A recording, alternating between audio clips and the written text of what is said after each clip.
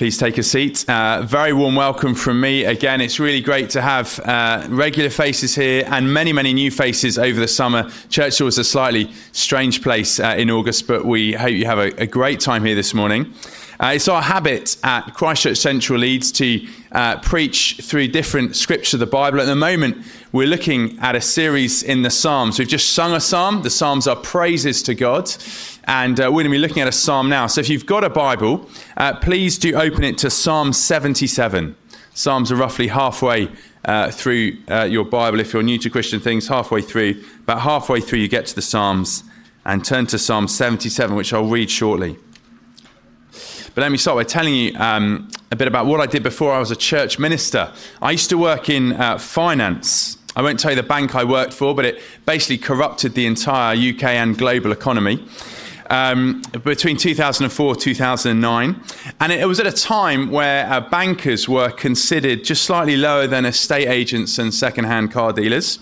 I think they still are. And no offence to anyone in finance. But my experience working in a bank actually had many highs and lows. In many ways, I loved going out to businesses, seeing how they worked, using my sort of the numerate part of my brain.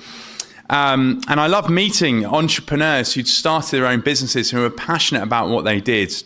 And that was the highs. But there are many lows as well. And if you've ever worked in a bank, you'll know exactly what I mean. They're very high-pressure environments. There's a very sort of aggressive culture within them. And if you make a mistake, people love to give you a good kicking. And you ever stop a plate from spinning or dropping a ball, they're the expressions used. You would get a hammering and you'd be called in front of the bosses and asked to explain yourself. In my first couple of years, my job wasn't actually that stressful. I reckon over 2 years, I had 1 or 2 sleepless nights, and then I changed job. And in the first month alone, I had about 2 or 3 sleepless nights. And that was just as I was getting started. And then it was my experience over the next 3 years to have sleepless nights every single week.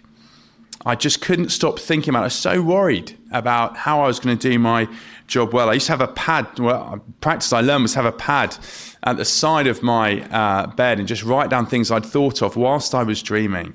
I was so incredibly stressed. I'd go away for a weekend, for a holiday. I could not stop thinking about work. But one of the blessings through that time was my personal discovery of Psalm 77. To be honest, I got it through there, just up late at night, couldn't sleep, just flicking through the scripture, and I came across this psalm. And during the sleepless nights, when I got the night frights, this psalm was a real blessing to me. And my prayer is that it's a real blessing to you. I imagine a few of us will be experiencing what I've just described at the moment of sleepless nights. But all of us will experience at some time or another, whatever your anxiety might be. It might be your health, it might be your finances, it might be your children. They're just the general areas. There could be loads of other areas that stop you from sleeping. And my prayer is that this psalm and the way that the psalmist thinks will help you and give you a measure of peace and comfort in those challenging times.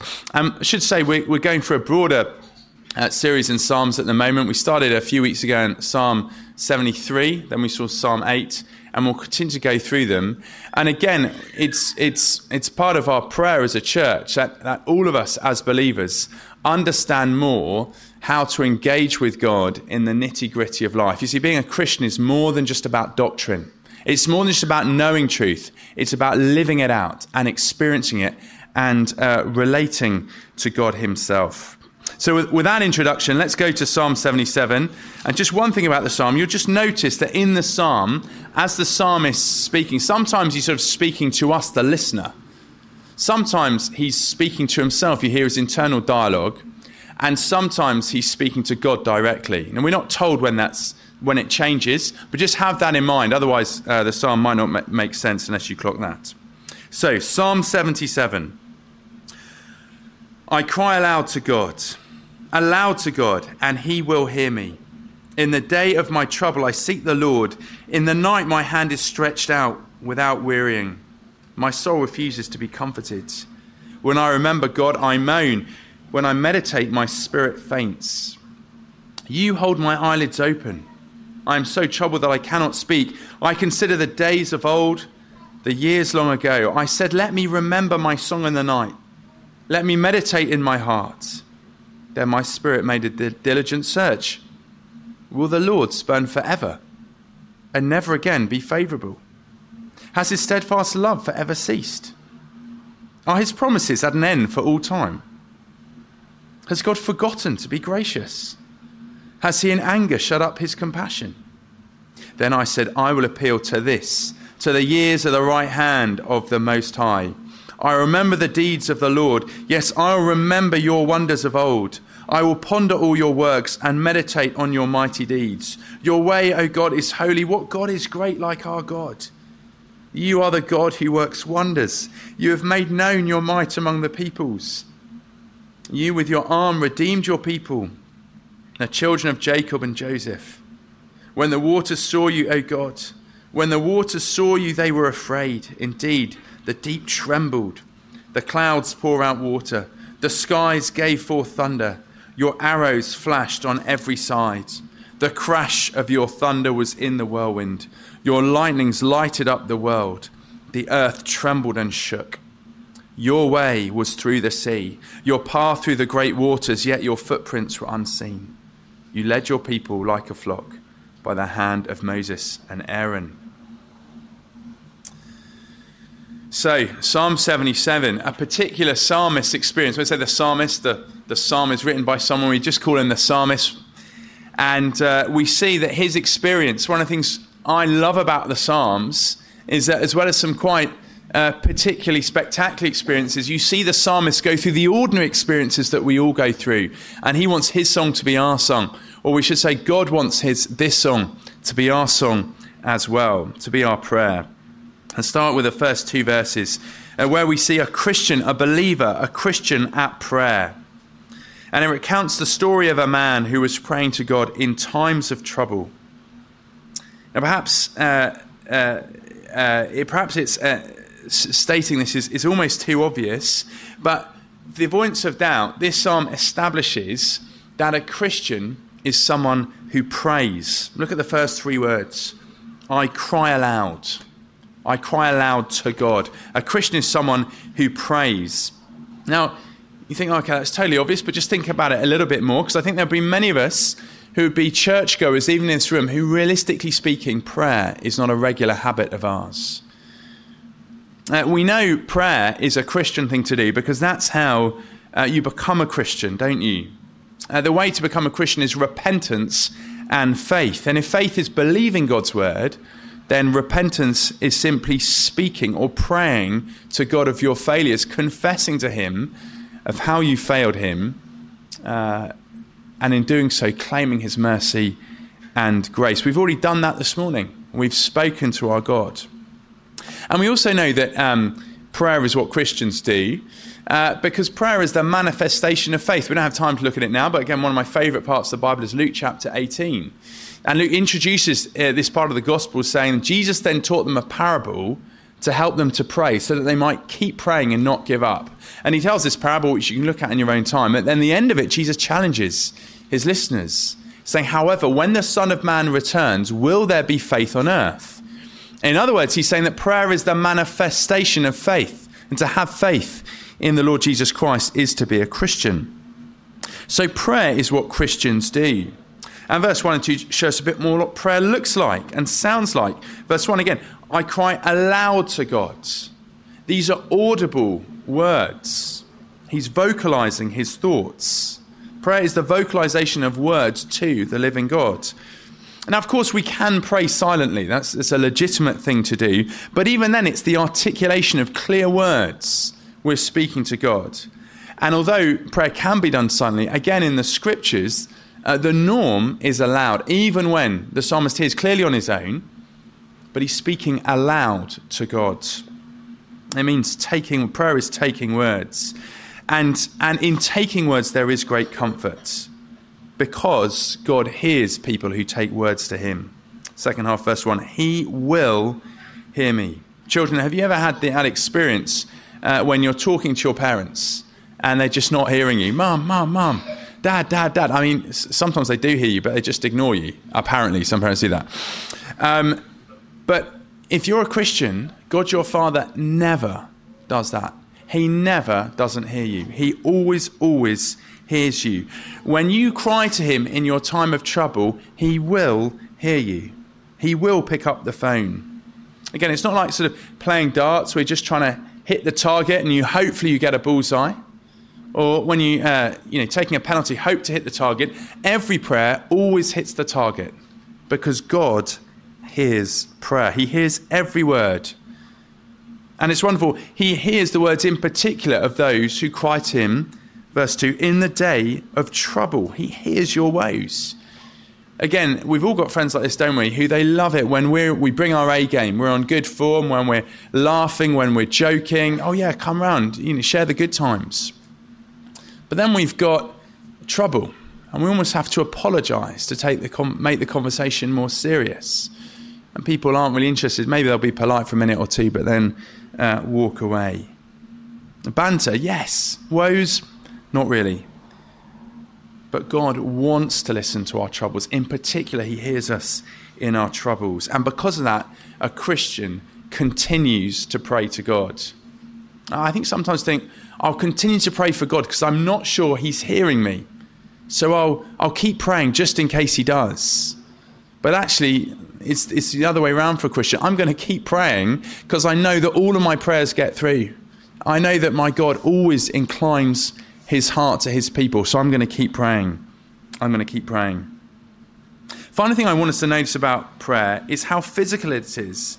Verse 2b, in the night, my hand is stretched out with wearying. Now, we often teach our children, in fact, that's how I teach my children to pray. I say hands together and eyes closed. I wonder if anyone else does that.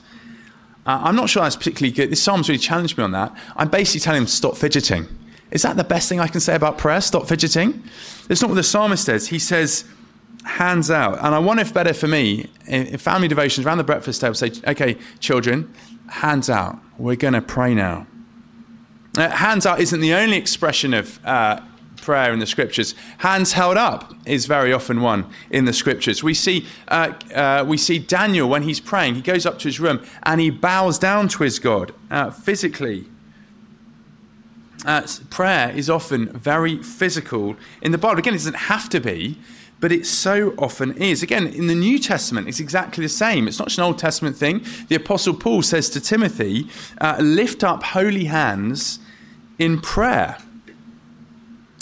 Why? I think it's because when we express, literally see I'm doing it now. When we express ourselves, we often physically move. As a thought experiment afterwards, just observe people when they're having tea and coffee together. And particularly those who are animated will probably start using their hands, except now they won't because everyone's so self-conscious of it. 2 hands on coffee. But it's because prayer is an expression of our emotion and our feeling. It's about the inner person being passionately engaged with their God. So a Christian is someone who prays. Again, children, if I say, what does a policeman do? You might say, uphold laws. What does a teacher do? Teach. What does a cricketer do? Play cricket. What does a chef do? Cooks. What does a Christian do? They pray. Now, of course, Christian is more than that, but certainly not less than that. And it's really important that we take stock of this. Because very often we think Christianity is often confused of what's often known as therapeutic moral deism. Therapeutic, it's something that makes me feel better. Moral, it tells me how to live. Deism, it's just a belief in a God. But we want to say, no, it's far more than that. Guys at the back, just come and grab a seat anywhere, just come, loads of seats down the front. Christianity is more than just therapeutic moral deism. It's speaking to the living God. And so let me ask you, you come to church, but do you pray? Do you pray? When was the last time you came to God with your troubles? Do you speak to him? Was it today? Was it this week? Was it earlier in the summer? Or actually, have you never really spoken to God? Because this is the promise held out in the scriptures that when you speak to him in the times of trouble, he hears you. The creator of heaven and earth hears you. Is that not a wonderful thing? Is that not a wonderful thing? A Christian is someone who prays. And in one sense, although it's a basic to a Christian, I think my concern is very often actually a lot of us are stuck as baby Christians because we don't really ever pray. A mature Christian is not someone who knows their Bible, who knows their theology, is maybe Reformed or Presbyterian. That is not what a mature Christian is. A mature Christian is someone who brings their troubles to the Lord. It's their habit to do so. So, verse 1 to 2, a Christian at prayer. But of course, there's a lot more to the experience of a Christian than just prayer. And wonderfully, God knows that. And he's so gentle with us in our weakness. And that's why he gives us this psalm. And some of us will actually be real prayer warriors. And saying, I pray all the time, and yet life is so tough. In fact, being a Christian is so tough. And that's exactly what the psalmist says in Psalm 77. He prays, but it's not all rosy, because he is going through a time of trouble. And it's so helpful that the psalmist paints a picture of this reality for us. And prayer is not something that we do that is just trite and trivial. I remember when we were on the mission field praying with a family, and they did a really wonderful thing, slightly depending on how you're inclined. They used to sing grace together. And we used to go around not quite knowing the words. And it was a beautiful thing. They were really happy and praying, and slightly cringy. Oh, not sure how to join in on this, and trying to be enthusiastic, but trying to keep my dignity the whole time, wrestle with it. Singing prayers is a wonderful thing to see. In fact, these psalms are songs. But again, sometimes I think prayer is just a thing we do in the jolly times. When I'm feeling good, I pray, but I'm feeling bad. Well, God's absent, so I can't pray. But the psalms, very often, it's the other way around. It's in particular in times of prayer when he comes to the Lord, as psalmist does. And we see his challenges, don't we? In verse 3, he moans. He's praying, but he's moaning. His spirit is fainting. He's incredibly discouraged. His prayers aren't being answered in the way that he wants. Verse 4, you hold my eyelids open. I am so troubled that I cannot speak. He is arrested by his troubles. We've all had that experience, haven't we? Of troubled thoughts. We go to bed. You might go to bed very quickly, but then you wake up an hour later and you're buzzing with those anxieties or those troubles.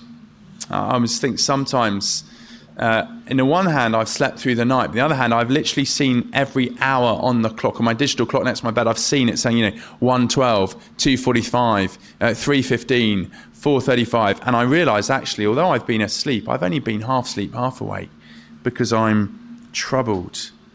And it feels like the Lord is keeping our eyes open. He won't let us sleep. And then we feel discouraged. At our best, we remember of what God has done in the past. Look at verse 5. I consider the days of old, the years long ago.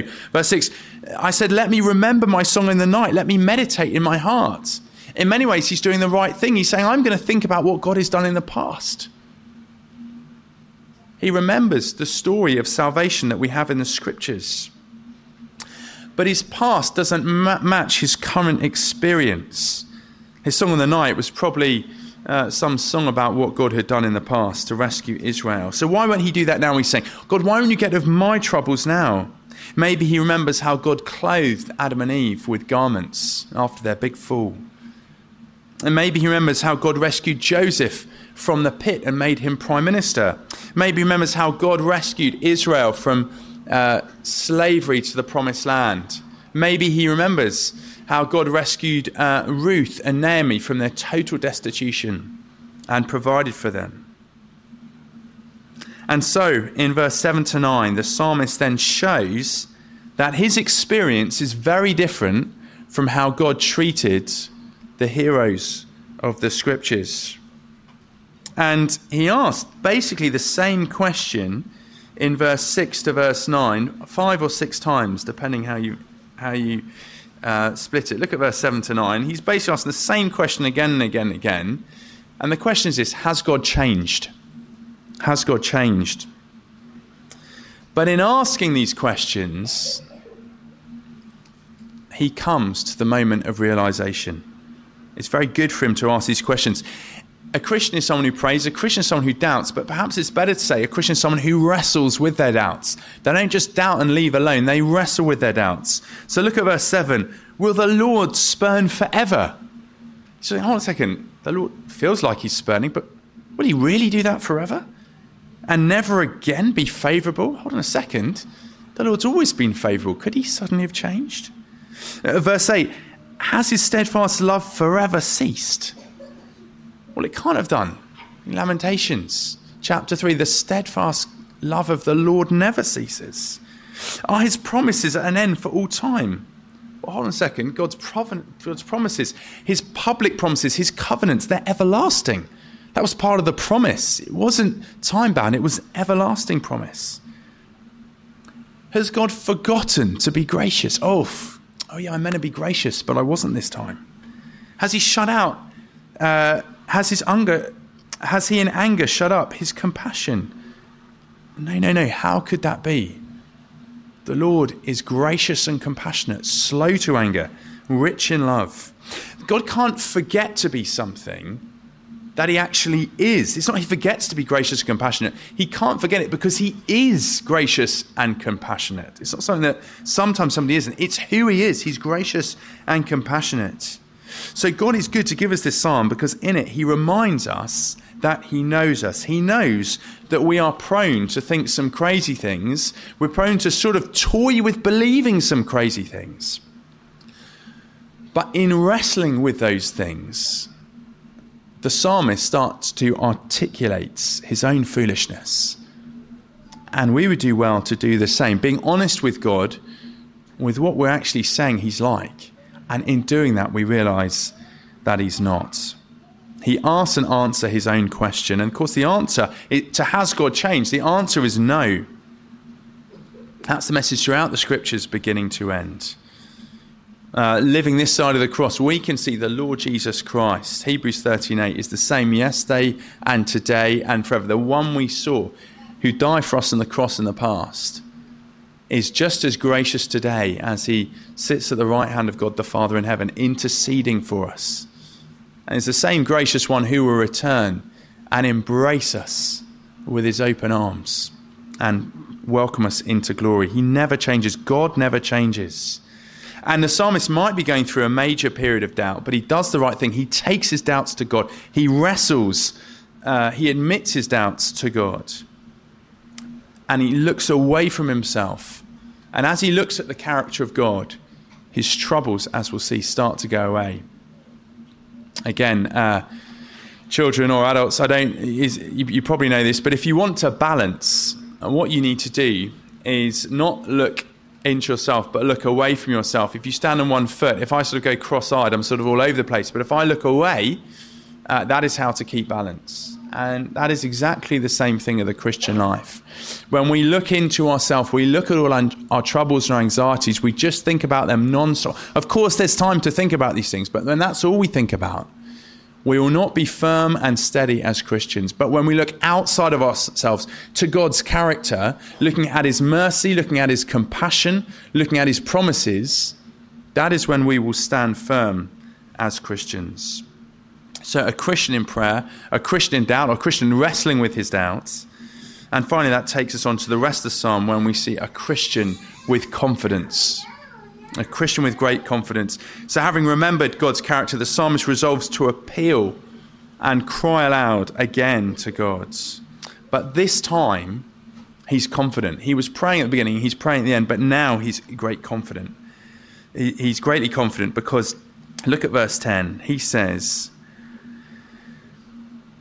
I will appeal to the years of the right hand of the Most High.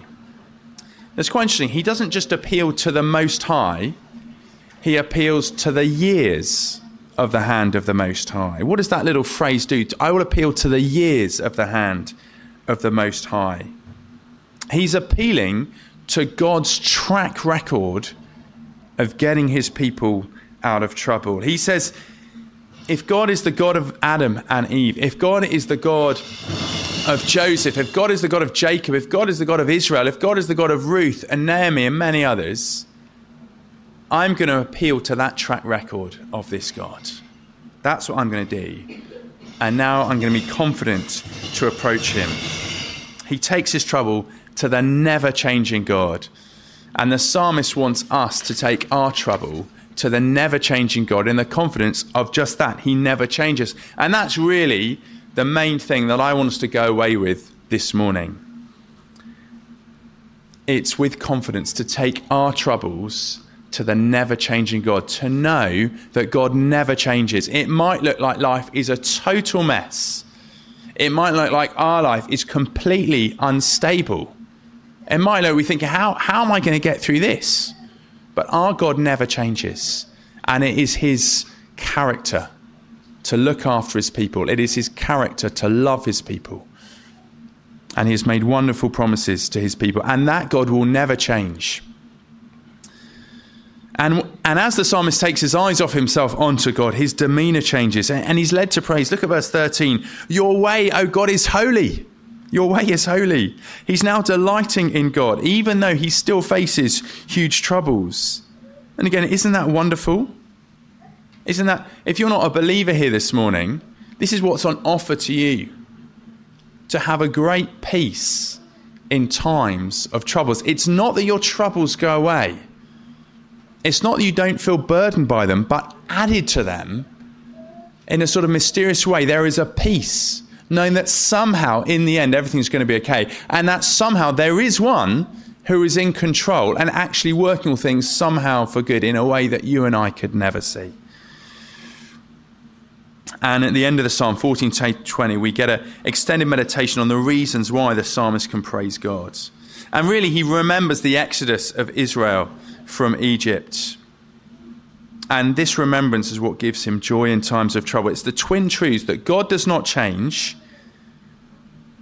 and God has delivered his people in the past. And when you remember those two things, God doesn't change, and God has delivered people in the past, you know that he'll deliver you today as well from your difficult circumstances. And so that's why we should take our troubles to the never-changing God. And as we read about the Exodus in the Psalm, we see loads of detail about God's never-changing character. So verse 15, we see he doesn't just look after any old people. Verse 15, you with your arm redeemed your people, the children of Jacob and Joseph. He particularly looks after his people. If you're a Christian, God is committed to looking after you.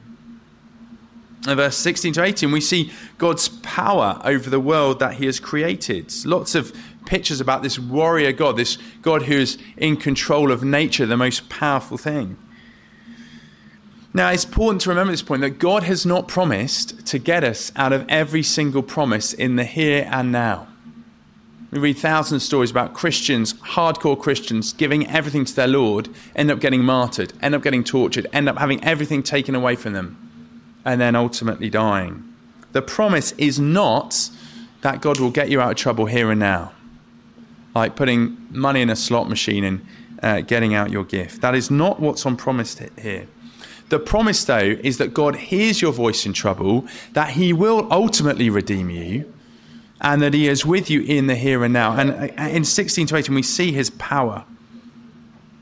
And we see that not only is it possible for God to get you out of your current circumstance, it is actually easy for him to get you out of your current circumstance.